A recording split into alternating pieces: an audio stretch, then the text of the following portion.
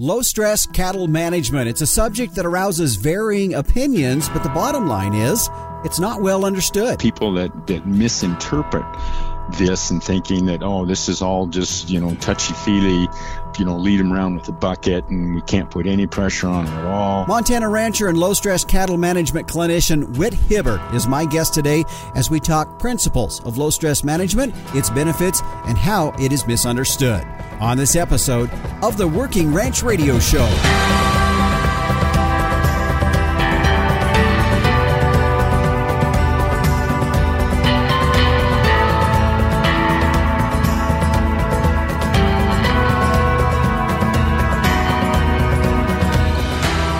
Well, hello everyone, and welcome again to another episode of the Working Ranch Radio Show. I'm your host, Justin Mills. Thanks for joining us here on Rural Radio, Channel 147, Sirius XM. If you're listening via the podcast, thanks for downloading our program today. And if you're one of those that have heard about this podcast thing but not quite sure about it, well, I'll tell you what, it is a pretty simple way to listen to the program either now or later on. Download it or share it with folks. If you search under any podcast provider out there at Working Ranch Radio Show, you will find us, and you'll find all of the programs that we've had for the last year or so, and today's episode is episode 52.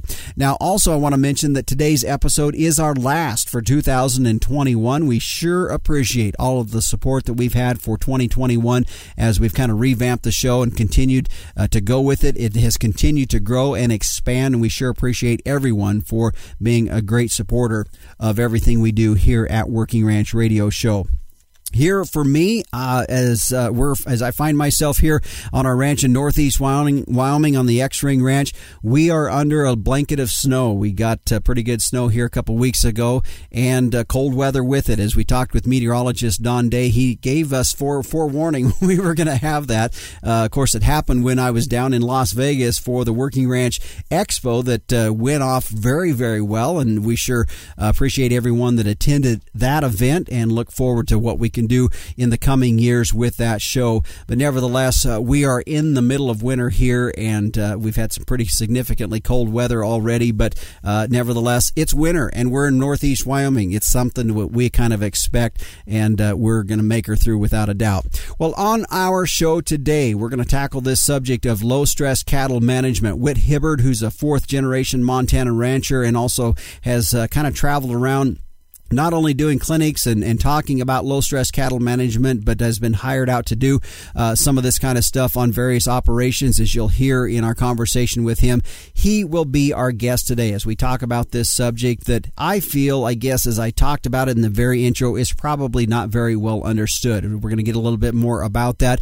And one of the things, too, I think we're going to find out as we listen to this, we're probably going to would need to have him come back and talk a little bit more about it, because we're going to get in depth on some of these things, but this is really a subject that could warrant more than just our show here today. Also, the Captain Tim O'Byrne will be by in just a few moments here with this edition of Tim's 2 Cents, and in our final segment today, meteorologist Don Day will be joining us with a look at our long-term weather, as he does in all of our shows. Right now, a big thank you to our sponsor, the Working Ranch Radio Show, the American Simmental Association. Through the years, American Simmental cattle have gained a reputation as the science breed, and the American Simmental Association's Carcass Merit Program, their feed conversion data, calving ease research has really established Simmental as a beef industry leader that combines growth and carcass value with some outstanding cow traits. Research that's now backed by some of the most extensively documented genetics and some of the largest multi-breed database in the industry. SimGenetics is profit through science. Find out more at simmental.org. Well, in each and every episode of the Working Ranch Radio Show, the Captain Tim O'Byrne, publisher and editor of Working Ranch Magazine, stops in to offer a few comments. This week's show is no different. Here's the Captain Tim O'Byrne with this week's edition of Tim's 2 Cents. Hey, Justin. 52 episodes. You've been with us for a whole year now. You're doing a great job. We just got back from NFR, the expo down there at the Convention Center in Las Vegas, and you did an excellent job of not only doing some radio spots, but you hosted the seminar stage with me And I got to tell you, the speakers were amazing. I learned a lot from every single one of them. I liked the format. We were just kind of up there like a talk show, kind of visiting and chawing away there. And got to thank the folks at the Cowboy Channel. They helped us get the word out. And I want to thank all the exhibitors. You guys were amazing. I think everybody had a good time. We're going to move a little bit closer to Cowboy Christmas next year if we can make that happen. Looking forward to 2022. Justin, I got a chance to meet your wife, Mila, as well. You got a chance to meet Christine. And, I live my day. I live it day to day. And I hope for the best. I thank God for my blessings. I didn't know what 2021 was going to bring. I don't know what 2022 is going to bring. But I hope for the best. I'm glad to be in it with all you guys out there listening and our great team here at the Working Ranch Nation. And best to everyone for 2022. God bless you. You bet. Thanks, Captain, for that. And yeah, it was a great time down in Las Vegas at the Working Ranch Expo. And as the Captain said, we had a great lineup of speakers. And if you go to Working Ranch Magazine's Facebook page, you will find videos of several of those speakers and the presentations that they had down there if you want to go see what those sounded like and what all was taking place down there. Well, stick around. When we come back, we're going to get into the low-stress cattle management subject. Whit Hibbert joining us here in just a moment. We'll be back with more on the Working Ranch Radio Show. It's a competitive calf market, and buyers want calves that will perform, period. And a proven solution is Simmental. In fact, data from the Tri-County Steer Carcass Futurity from 2002 through 2018 on nearly 60,000 head of calves revealed that Simmental sired calves represented the highest carcass-valued sire group over English and other continental breed groups. And the sire group that was the second highest carcass value was Sim Angus sire. So, the proof's right there. For low-risk, high-potential calves with earning potential, be confident that Sim Genetics will give you more per head, period. Stand strong, Simmental. Welcome back to the Working Ranch Radio Show. I'm your host, Justin Mills. Appreciate you joining us here on Rural Radio, Channel 147, Sirius XM. As our featured topic this week is on low-stress cattle management. And we're going to say the word management because there's several different elements, and we're going to be talking about that today. Our guest is Whit Hibbert, who's a fourth-generation Montana rancher. And Whit, thanks for joining us here today on the Working Ranch Radio Show. My pleasure. Whit, before we get started and we talk about some of the details and the questions that I have regarding some of this aspect of low-stress management, let's back up real quick. And I want you to give us a little bit of information about you and how you kind of started down this, because I think you have an interesting story that's very that I think a lot of folks will understand and know that, wow, this is somebody that has not just talking about it from the armchair quarterback position, but really has been in the middle of this. And so give us a little information, a background about you and how you started down this road. Sure, Justin. I grew up on my family's ranch out of Cascade, Montana. And it was established it's called Seaman Livestock Company. And Seaman Livestock was established by my great-grandfather in 1868. So, as you mentioned, I'm fourth generation of management on that ranch, and it's approximately a 3,000 animal unit ranch. And I spent 38 years working cattle conventionally, believing that there was only one way to work a cow, and of course that happened to be the way we did it. But then I was disabused of that notion in 2005 when I went to my first Bud Williams stockmanship school, which actually my older brother, Chase Hibbert, the CEO of the ranch company, he made the executive management decision to send the entire crew and family to that school because he realized the importance of low-stress stockmanship, or more properly, low-stress livestock handling, and that it was going to be part of our business plan. And we can talk more about the benefits and importance a little later. But so we all went, and Chase later said that was one of the best management decisions that he's ever made. And so that experience with Bud, it made me realize that no, there's more than one way to work a cow, and there's good ways and not so good ways. And so I'm one of those people that just really saw the benefits of it and admitted that no, I'm not as good as I thought I was. I don't know near as much as what I thought I did about how to work a cow properly. And I basically surrendered to its serious study and practice and drank the Kool-Aid, so to speak. And that led to starting the Stockmanship Journal that I publish and edit, and writing for On Pasture and occasionally for other ag rags too. And that led to teaching clinics all over the country on low-stress livestock handling, doing consulting projects all over the country, and also central Canada and now northern Mexico, both with bovine and more recently a lot with bison. Oh, okay. Now, I know one of the things that you and I were talking about is, I'm asking part of these questions because I think folks listening want to, and not that they're going to doubt your credibility, but I want people to know without a doubt that you're somebody that we're talking about regarding this subject that is, again, not just from the armchair quarterback perspective, but I know you also spent some time down in the Big Bend National Park with a project down there where this was really the only most effective way that you were able to utilize this and get that project down there underway. Talk a little bit about that project and how you really began using this low stress management. Yeah, I worked for 7 years seasonally during the wintertime at Big Bend National Park in Texas, and it's a 802 square mile high desert park that's right on the Rio Grande River. It has 60 miles of border with Mexico, and they had a real trespass livestock problem. That is horses, burros, and cows that would come across the Rio Grande from Mexico. And Mexican stockmen actually would intentionally use one of our national parks as their free public grazing allotment. And so for decades, all the Park Service knew how to do is to use day hire Texas cowboys to try and round these animals up. And I participated in some of those roundups when I first got there.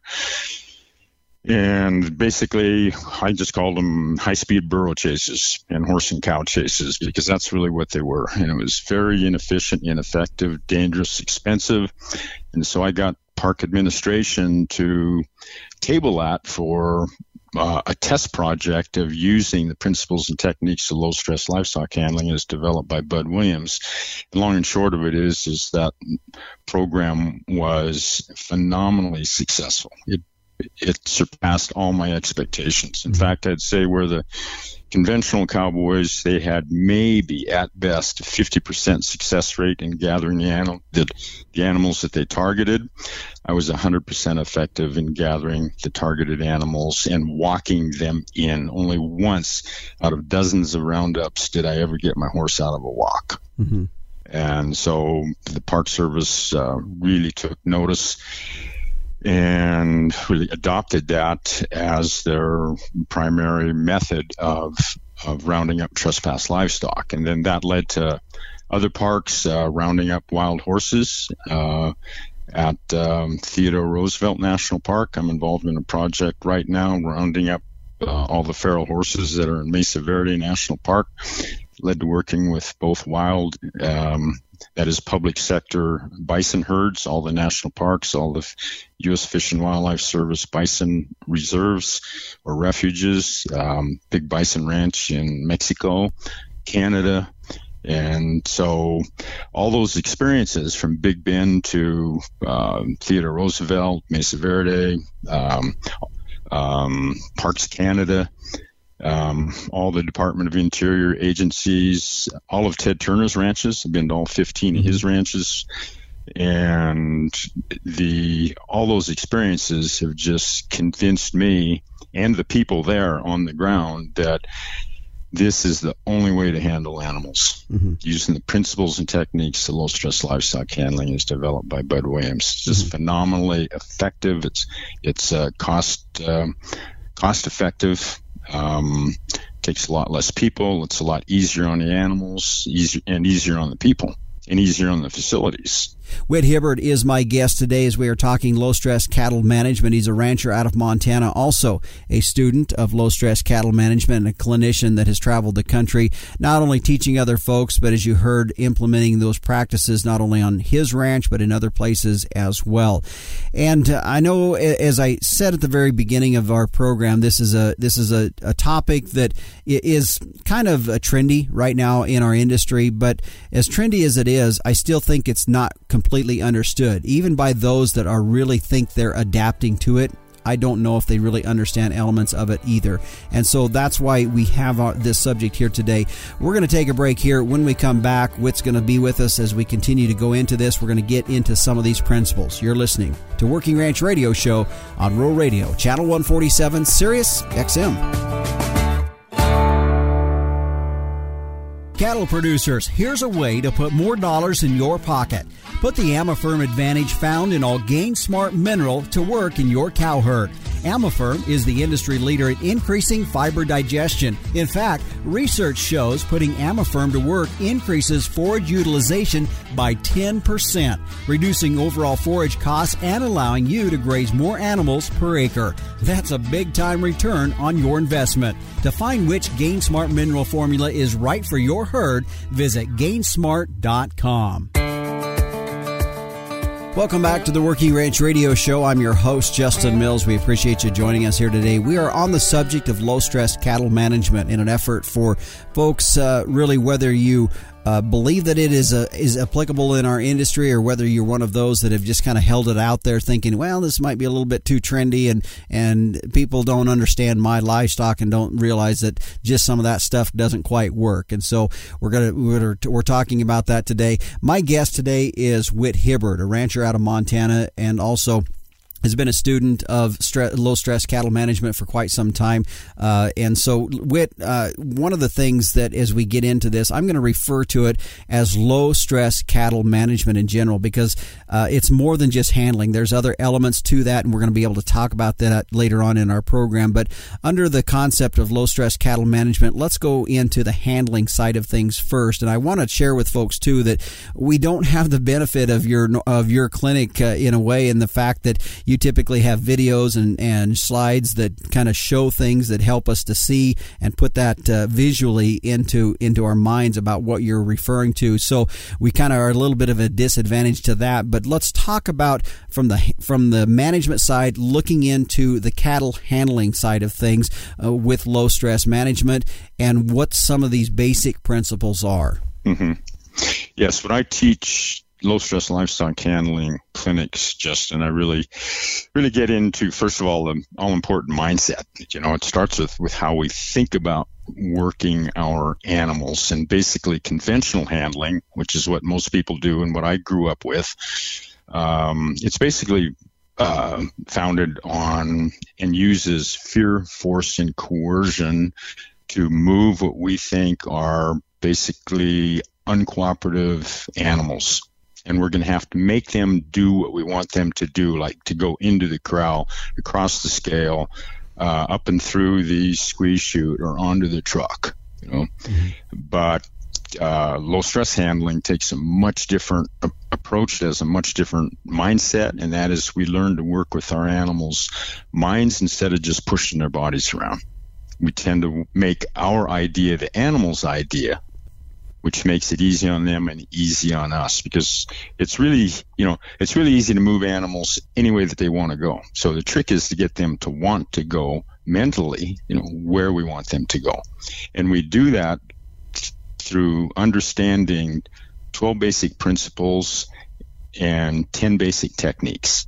So, Whit, if you could take those and kind of boil them down, what would those principles look like?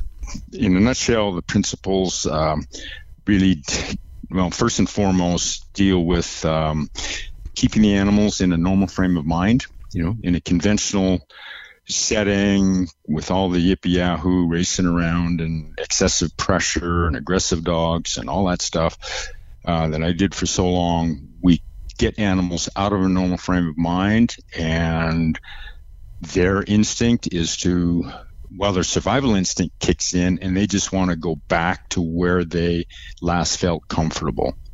That's why people have difficulty driving animals. That's why we have runbacks when moving pairs. That's why we get cows and calves separated. So we really need to keep animals in a normal frame of mind, first of all, and then we need to understand that, or how to make our idea the animal's idea, and that's largely based on the strategic application and release of pressure. And in conventional handling, we tend to overpressure and never release pressure. In low stress handling, we really learn how to apply pressure properly at the right angle, the right amount, the right timing, and most importantly, the release, because it's the release, just as in horse training, that's what teaches the animals. Okay, that teaches them that they are doing the right thing. That's the reward for doing what we've asked them to do, and so they're more likely to continue it. And then we also have to understand that these animals really do want to be in a herd. And unless we do something to make the herd an unpleasant place to be, which unfortunately is the byproduct of a lot of conventional handling, and they like to go in the direction they're already headed. They like to follow other animals, and that creates good movement that attracts other movement to it. So those are really strong natural instincts of animals, and in low stress handling, we learn to capitalize on that, which makes it easier on the animals and again easier on us.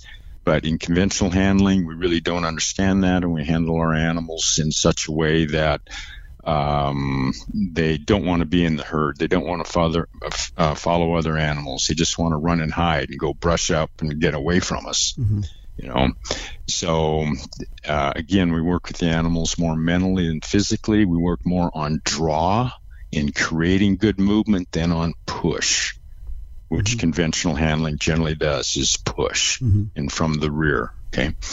And then it's real important to understand a couple other things as far as principles, and that is that animals really need to and want to see the source of pressure. Like if something's pressuring us, we want to turn and look at it. Okay? And so if something is pressuring them, they also need to see the opening. They need to see the release from pressure, where the escape is, so to speak. And they also really like to go by us or around us. And why? Because they can keep us in their eye. Okay? So if you use or keep those principles in mind, where does that put us? It puts us near the front so that they can simultaneously see the source of pressure, see the opening like the gate, and get to go by us, which are all really strong natural tendencies or instincts of animals. Okay? But what do conventional handlers do? They do what I did for 38 years. We get behind and push. But that violates all three of those really important principles. So an understanding of some of those principles that I just talked about really makes livestock handling so much easier and less stressful. And then you add to that 10 basic techniques that are based on those principles, and that gives us a roadmap for what to do and how to move animals effectively, and it makes all the difference. I had got to the point where I almost quit ranching, Justin, because working our animals most of the time was anything but fun. And we've all seen that. People who've been around conventional handling, the yelling and the screaming, and not only at the cattle, but sometimes at each other. And our horse, and when we get done, our horses are played out. Our dogs have quit us, and our voices are so hoarse we can hardly talk if we even wanted to. And then you take that stress home. But then we discovered, as I mentioned earlier, low stress livestock handling, and really seriously adopted it. We made the paradigm shift, and now we love to go out and work our cows. It is fun and it's easy. Weaning, for instance, used to be dreadful. Hated it. It's a bad experience. They'd tear the fences down, tear the corral down, and then we'd have to go do it again. And it was awful. And it is awful for a lot of people. Now we fence line wean across a 3-strand electric fence. Some people do it across a single-strand poly. And it's quiet. The academics will tell you weaning or cattle are going to ball after weaning. No, they don't if you do it properly. Yeah. It'll be silent. We're going to take a break here, and when we come back, we're going to continue. Our guest today is Whit Hibbard as we are talking low-stress cattle management. And we're going to answer that question, I just don't have time to do this right now. Well, we're going to talk about that particular question when it comes into your mind as you address the idea of, can my operation move this direction? Well, that's the subject as we come up next on the Working Ranch Radio Show. Animal health is key to your business. So how do you track cattle health treatments? Well, stop relying on pen and paper or complicated programs. Performance Beef helps you record processing data, enter costs, and track animal health history all in real time at the chute. The mobile app also makes it easy to log pasture and pen treatments on the go. Your health data is integrated with feed and financial information in one easy-to-use platform, accessible from your computer, smartphone, or tablet. Find Performance Beef online to request a demo. Welcome back to the Working Ranch Radio Show. I'm your host, Justin Mills. Thanks for joining us here on Rural Radio, Channel 147, Sirius XM. As we are into the topic of low-stress cattle management today, and I'm afraid it's a subject that is very has a lot to talk about, and I don't know if we're going to quite get into every detail here like I had originally planned to. It's always one of my goals is when we do tackle a subject that we can go fairly in depth, but there is a lot to talk about. Whit Hibbard is my guest today. We've been talking briefly in the previous segments about some of the principles with that, and Whit, I know as folks are listening to this, they're thinking, I just don't have the time to do this or implement this. It's the pressure of trucks coming, or we're always in a hurry to get cattle worked and do things, and we just don't have time to do this or adapt these principles. So how do you address that? Right. Yeah, I get that all the time, Justin, is people are listening, like in my clinics, and they're nodding their head, and then someone will raise their hand and they'll say, that's all great, but I don't have time. And my response is, you don't have time not to do it. And if you learn it and you do it properly, it's not slower. It is faster, a lot faster, and it takes a lot less labor. I'll give you an example. At our stocker operation, we'd ship out on average 550 yearlings in the fall, and out of a 55-acre holding pasture. And it would take us up to 2 hours with 6 riders and a few dogs to gather that pasture, get them out of that pasture and across the county road and into the corrals. Mm-hmm.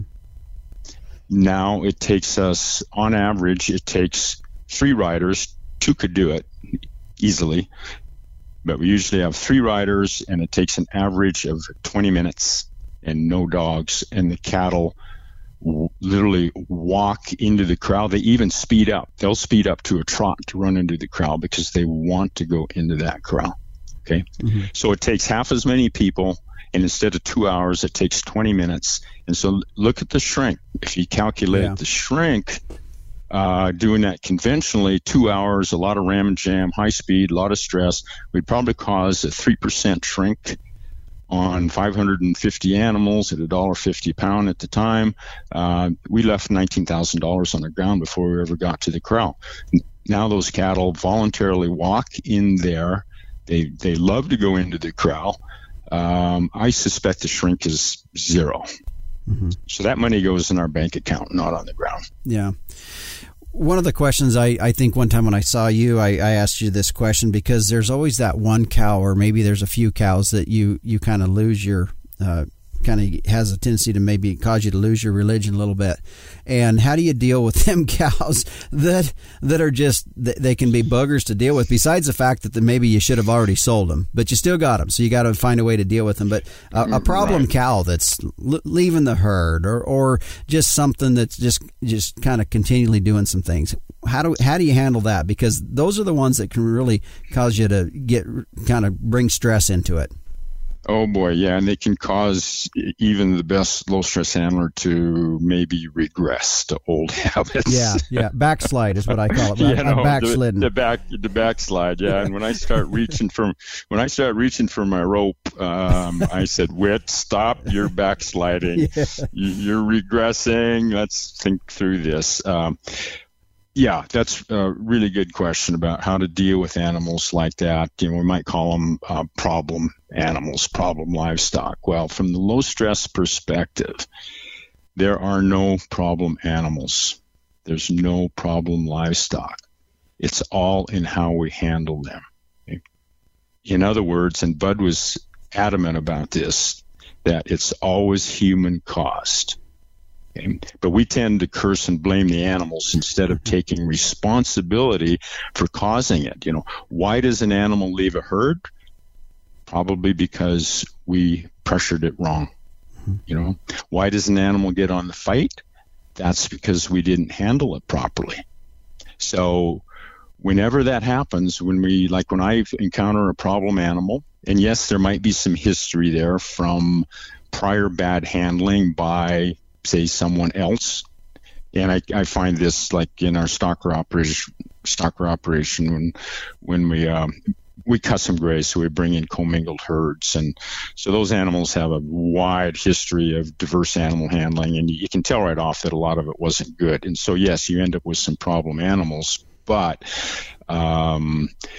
instead of conventionally trying to force your way on them, okay, and to make them do what you want them to do, you can really work with that animal's mind by getting it to calm down, teaching it that you aren't going to do anything bad to it, developing a little trust with that animal. And that can be done through just the strategic application release of pressure. Pressure the animal a little bit. It starts getting a little bit upset, back off. Okay. When it settles down, pressure a little bit more, and then release. So pressure release. Take it for a walk. Let it settle down till it's back into a normal frame of mind, because we've gotten it out of a normal frame of mind. And remember, as I talked about earlier, then their survival instinct kicks in and they become really difficult to work with.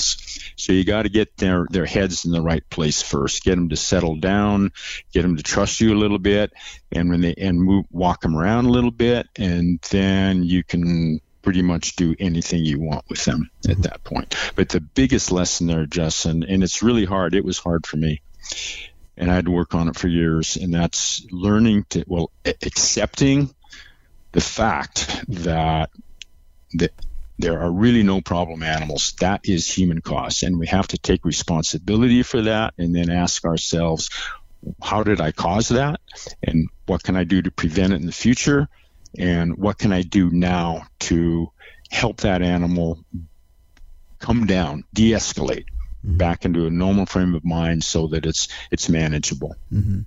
Whit, I want to change directions just a little bit here, and I know there's folks out there that have watched all the videos and done all the things they possibly can and jumped full bore into this, and yet at the same time when we watch them work in livestock, really not getting anything done. And I mentioned that one time to a neighbor of mine, mutually a friend of ours, Curtis Rankin, that about that, and he said, well, here's kind of the deal. Low stress cattle handling doesn't mean no stress cattle handling. And so I want you to explain a little bit more about that comment. Yeah, and when I answer questions, I try and answer them how I know Bud Williams would have answered them. And Bud, for people that don't know, is he's the founder of a particular form of stockmanship called low-stress livestock handling. And Bud was a raging genius, and he spent his whole life trying to answer one question, that is, how can we handle our animals better? Mm-hmm. Okay. So that term, low-stress livestock handling, or low-stress stockmanship, as a lot of people call it, just because of that term, low stress, which actually, as a side note, Alan Nation, the former publisher editor of the Stockman Grass Farmer, he coined that term in 1989 to describe Bud Williams's particular form of stockmanship. But as soon as people think low stress, they get the idea that, well, we can't apply any stress to our animals. But Bud would say that, no, there's hardly anything we can do with our animals that doesn't put a little stress on them. Mm-hmm. And people were surprised when they watched him work livestock. At times, he would put large amounts of stress on animals, but it was proper stress. It was at the right angle. It was at the right speed. It was with the right presence. The timing, the release of the timing of the release was perfect. Mm-hmm. And so and in doing that clearly communicates to the animals what you want. They understand and they willingly comply, and it's over. Mm-hmm. Instead of people that misinterpret this and thinking that, oh, this is all just, touchy-feely, lead them around with a bucket and we can't put any pressure on them at all. We call that slow stress livestock handling. Yeah. It just ends up being slow, and it's still stressful because you haven't changed anything else. You don't understand principles. You're still pushing. Mm-hmm. You don't know the techniques. And so it's still stressful. It's just slower and quieter. So to work animals properly with low stress livestock handling, no, there are times when, we definitely apply some stress to those animals, but there's an immediate release of that stress. Mm-hmm. Because we clearly communicate with them, because we understand proper technique, which tells the animals what we want them to do, and they understand it and willingly comply, and that's what makes it less stressful. And it's over quick. Yeah.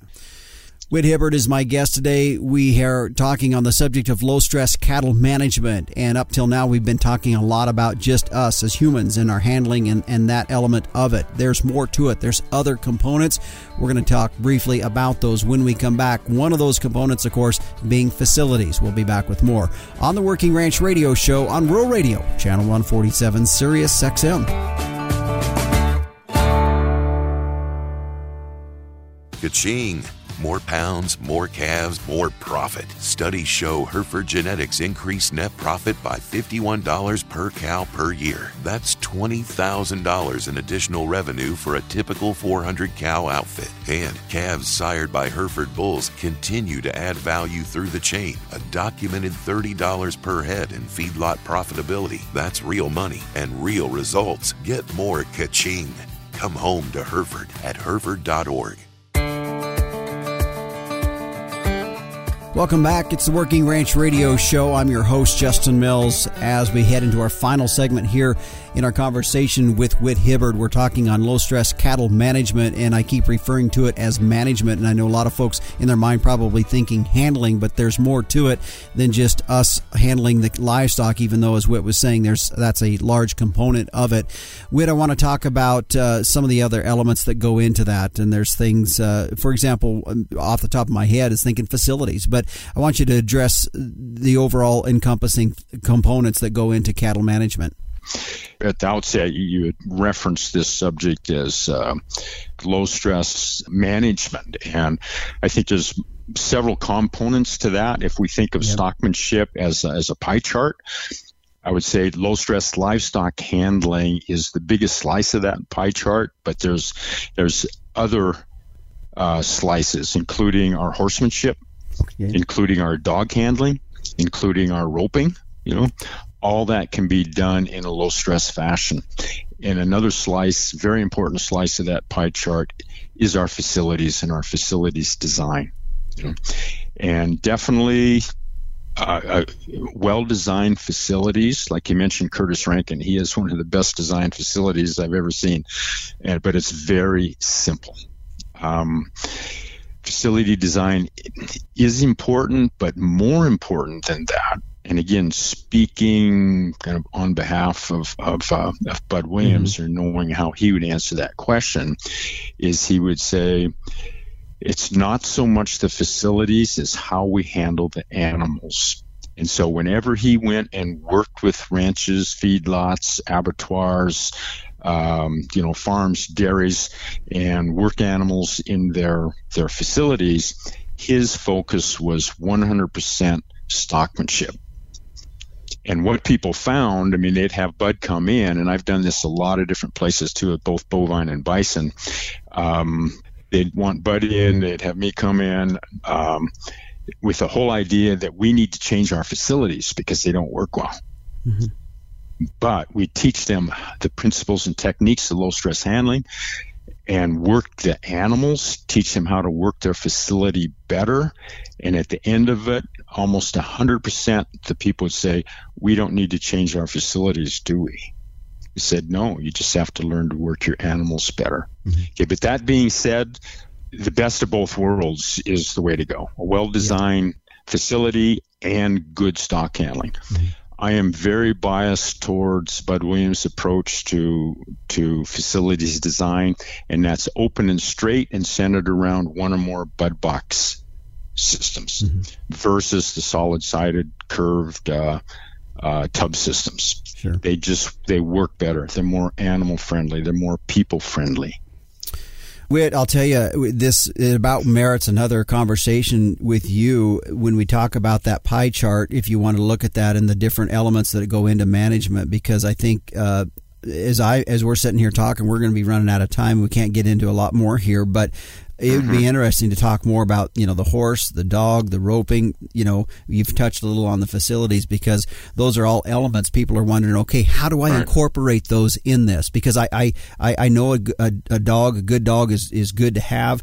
We're all working, usually on horses, or most of us are, and there may be that time that we need to rope these cattle and do some doctoring or do different things. But how does that incorporate into this? So about merits that you and I have to have another conversation, part 2 of this down the road, to talk just about those things. But with that, Whit, really quick, you talked a bit about the Stockmanship Journal out there.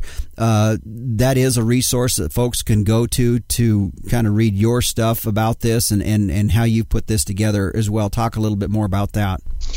Yeah, the Stockmanship Journal, it's a online journal. It's been going for about 7 years now. On average, has been 2 issues a year. And so if people just Google Stockmanship Journal, it will take you right there. And its sole focus is low-stress livestock handling. And I've written a whole series of articles, too, on another online publication called On Pasture. And so there's a lot of good information there on low-stress livestock handling, so that's a really good resource as well. And also a really good source of information is really going to the original source, and that is Bud. And even though Bud's deceased now, his wife Eunice is carrying on their website, and it's just stockmanship.com. There's a lot of good information on there. There's a couple of videotapes of Bud teaching schools that are available that have a lot of good information in there. So the resources are really there for people that want to pursue this. And a good book recently that came out was written by Steve Cody, a student of Bud's, and it's called A Manual of Stockmanship. I would recommend that as well. So there's a lot of good sources now, Justin, for people that really want to pursue this. And there's also, some clinics available. I'm still teaching clinics, although I'm trying to pull back a little bit. Been a lot of demand for it. There's a lot of interest, and you had asked me earlier in one of your questions, if we have just a second, what's the motivation for ranchers to learn this? Well, I think why is there getting to be more and more interest? And I think it's primarily because people are realizing that there's a correlation between how we handle our animals and performance. And so that's going to affect the bottom line. And it's also addressing the increasing demand for animal welfare and humanely raised and treated animals by the meat-consuming public.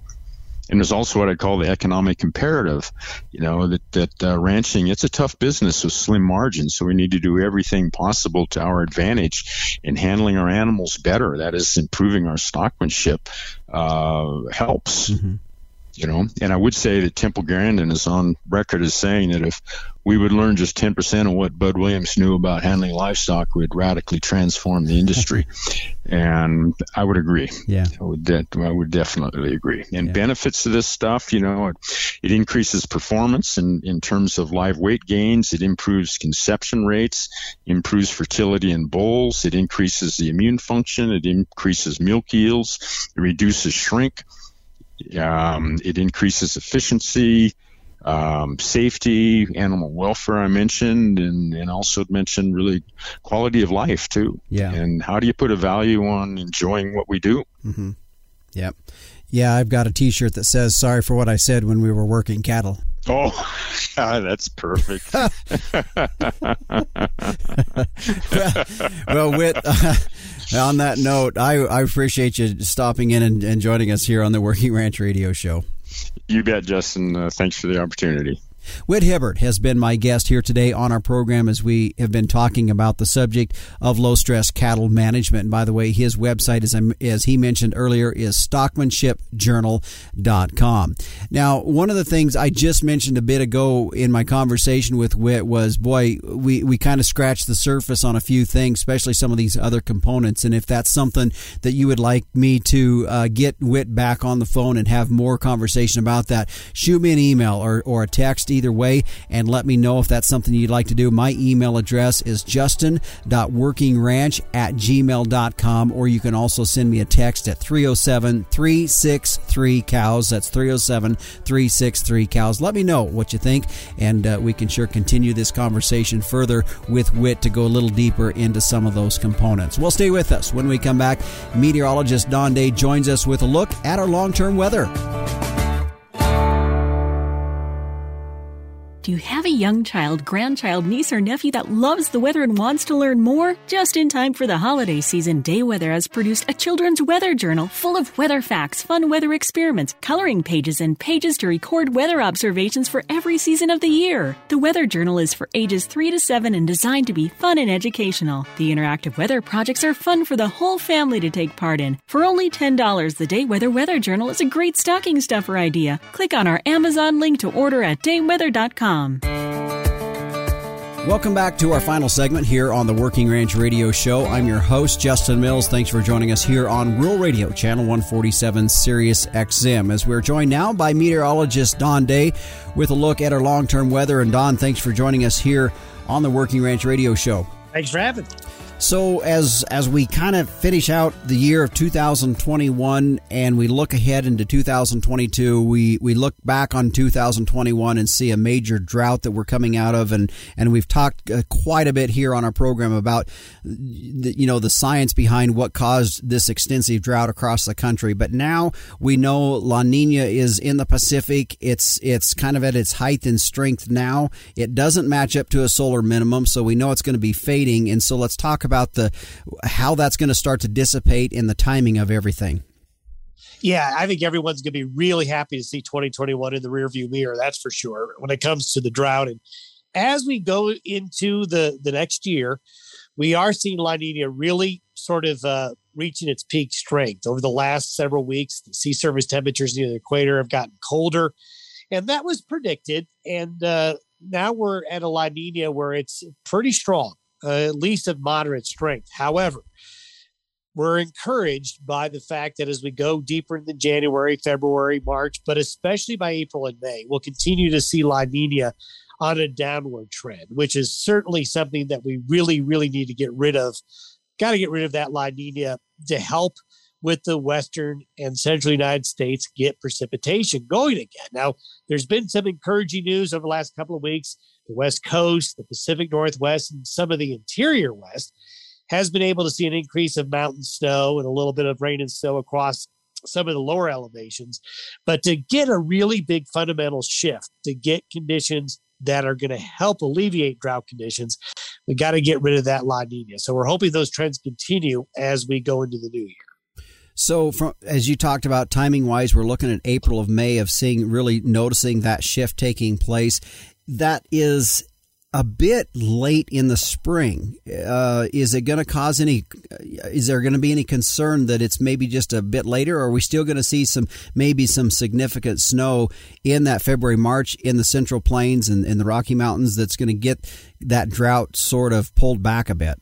Well, that is a concern, that it will not change its tune until too late in the spring into early summer. However, if you were to look at most of the precipitation that falls during the course of a 12-month period for a large part of the central and western United States, December, January, and February normally aren't very wet. It's March, April, May, and June when you really start to see those heavier storms that are more productive with the rain and snow. So I guess if we're going to have La Nina peak, this is when we should have it peak, during the December, early January timeframe. So it is a concern. I'm glad you brought it up because we do run that risk. But a weakening La Nina is going in the right direction. And if that trend continues, that's going to really help I like to call them the muddy months of March, April, and May. Yeah. That's when we really need to see that La Nina weakening. We've talked a lot about the Pacific, the West Coast, central part of the U.S. Let's talk a little bit about that southern plains, southern tier, and southeast part of the country. What are they going to see in the front months of the year? Well, it'll be interesting to see because I think the new year is going to start off with the southeast and the Gulf Coast pretty warm. They've been warm and they're going to stay warm relative to averages, with the coldest weather relative to averages in the far west and northwest areas of the U.S. But as January evolves, I think folks in the southeast need to be prepared for the fact that there's a lot of Arctic air that just needs the right setup to cut loose. Mm-hmm. So while the first week or two of January may not be bad in the southeast, some of that cold air in the northern and western areas could be leaking on in. So winter is off to a slow start so far, but it can play catch up real quick. And I think for some parts of the U.S., we're really going to see that in January and February. All right. Well, Don, I appreciate you joining us here on the Working Ranch Radio Show and everything that you've helped us with in this last year of 2021. Happy holidays. You too. And again, that's meteorologist Don Day with a look at our long-term weather as we approach the year of 2022. And I know if you're like me, when you hear that we're going to have potential chance of moisture, especially better compared to what we had in 2021, it does give you some optimism to head into the year. And so I appreciate him being a part of our program for this last year and a part of Working Ranch Radio Show. By the way, meteorologist Don Day, his website is dayweather.com, where you can find his daily video podcast as he kicks that out every morning, Monday through Friday. Very useful information that he has there, complete with graphs and information and slides that really kind of draws it together and helps for us to understand what's going on with the weather across our country. Thanks to our sponsor of this program today, the American Simmental Association, SimGenetics. Heterosis works, which is why with Simmental, it's more per head, period. Find out more at simmental.org. Well, as we come to a close in this program and a close of our year of 2021, we know as we always kick the one program out the door, we're glad to kind of see it go. And we look ahead into 2022 with a lot of optimism, yet knowing at the same time there will be challenges. And on behalf of myself here at Working Ranch Radio Show and the Working Ranch Magazine, we wish all of you the very best for 2022, and may good prices, good weather, and good things come to you, your family, and your business operation. The Working Ranch Radio Show is a production of Working Ranch Magazine. And if you'd like to get a hold of me, you can do it by calling or texting the studio at 307-363-COWS, or you can also send me an email at justin.workingranch@gmail.com. Well, the Working Ranch Radio Show is found each and every weekend on Rural Radio, Channel 147, Sirius XM at 12 noon Eastern, Saturday and Sunday, or else you can also find us on your favorite podcast provider. And finally, once again, on behalf of all of us at the Working Ranch Radio Show and the Working Ranch Magazine, we thank you for your support in 2021, and we wish you the very best in 2022. Thanks for joining us. I'm your host, Justin Mills, and until next time, keep your chin down and your mind in the middle. So long.